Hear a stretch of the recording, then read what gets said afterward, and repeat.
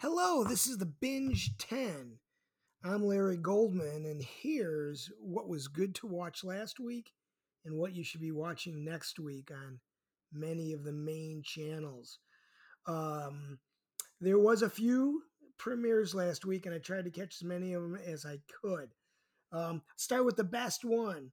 So, Frayed came out on HBO Max last week, another British show. Both Peacock and HBO Max really diving into the British catalog to get their network started.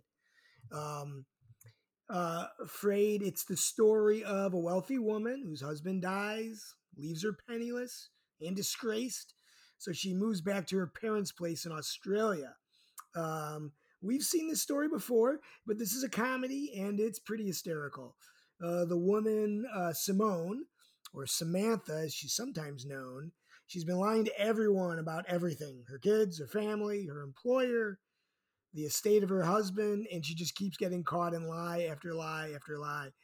It's that dry British sense of humor, but everyone is funny in this show. Her boss Chris, both the kids are funny, Lenny and Tess.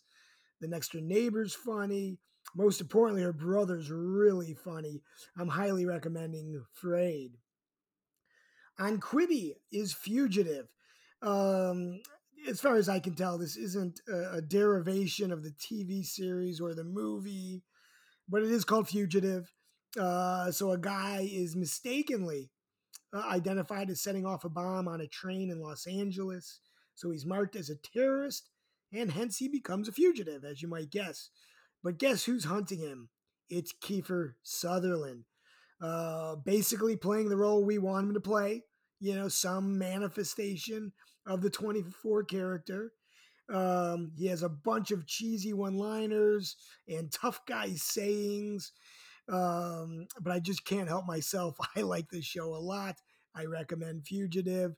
I think it's got more episodes all this week and maybe a little bit into next week. Remember, in Quibi, it comes out every single day.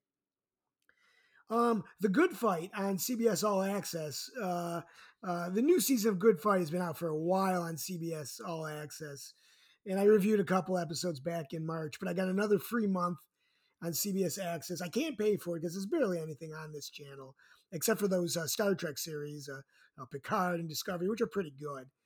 The show is still very much in the same vein as Good Wife. The show is light, though they try to tackle some big issues like race and power of the rich.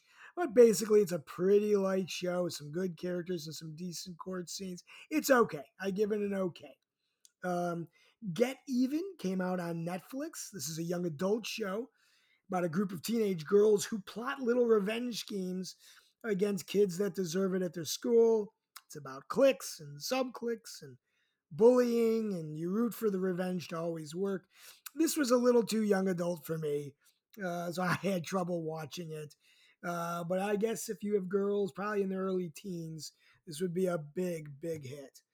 Um, Finally, watched Hitmen on Peacock. Yes, it's British. A half an hour comedy about two middle aged women who are indeed hitmen. The show has some pretty decent laughs.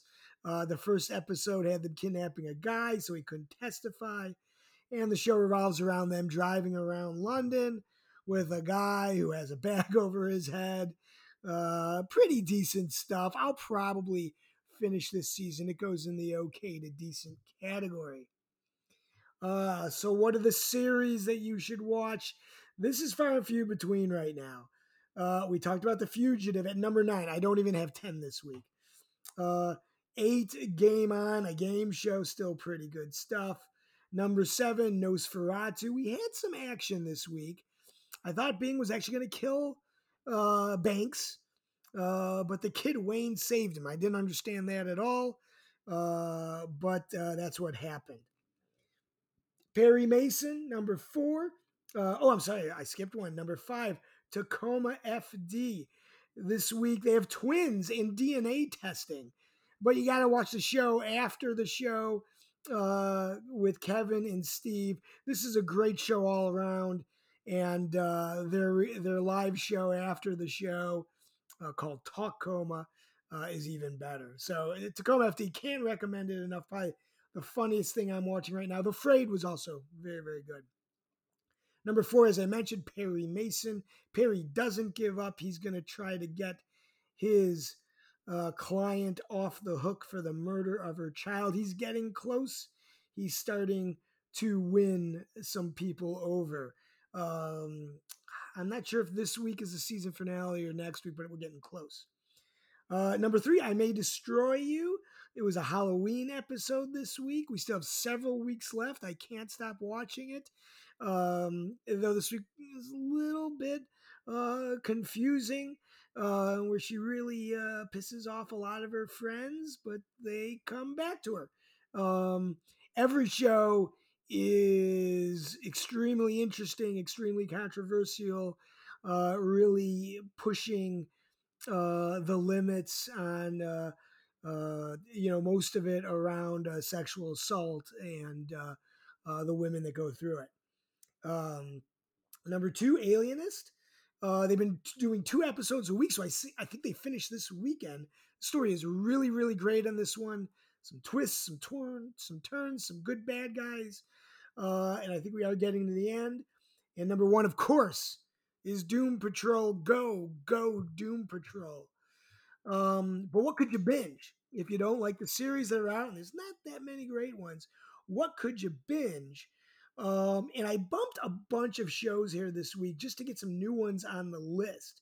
So I've got number 10, and I'm not sure I reviewed the end of a lot of these. So number 10 I have is Capture. Capture was great. It's about technology that can fake videos. And when people really trust videos, what do you do when the video is fake? And so it's about MI6 and the CIA and the FBI using fake video to frame, albeit criminals. They're using fake evidence for it. So it's good stuff. Tease it up for a great season 2. Number 9, Deadwind. This is the Finnish show. I finally got through the first season. It's a lot of episodes. It's 12. The second season is only 8. And it's all subtitled, so it does take a little while to get through. Really good crime drama. It keeps sending you down little roads that don't end up in the right place until you get to the end. You don't really know the whole story. Number 8, we talked about Frayed. Number 7 was Search Party. So this is a half an hour comedy that kind of switches off between some really, really out of control, zany characters, and then throws in some really dark parts of, well, basically the whole season was about, being on trial for murder. Um, and then this has a really dark ending. So get to the end of it. It goes fast, only 30 minutes. Number 6 was Brave New World. Interesting show, science fiction, dystopian, even utopian, about the world with no feelings, no monogamy, no family. And then things just turn upside down in the last 2 episodes. Some of it I don't totally understand. And even trying to read a few things on the internet, nobody understands a little bit where this went. They have teed this one up for a second season, and I'll be interested in watching it, but it's solid. Number 5 was Intelligence with David Schwimmer. They have a little twist at the end too, but this is a 100% comedy, and it's a great one. Glad to see David Schwimmer doing some really excellent stuff. Number 4 is Absentia. I know I talked about that one, US-based crime drama.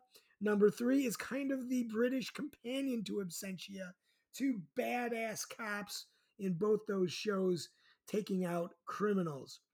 Number 2, I gotta leave in dark. Can't leave it off the list. But number 1, my favorite right now, Umbrella Academy. It begins strong. The middle is strong. The end is strong. I wish they toned down the time travel just a little bit, but it's all good, and can't wait for another season. Just really, really all around good show. Not too time travel-y, not too superhero-y, just the right amounts. Now that doesn't mean, that you shouldn't watch some of the stuff I've been talking about for weeks.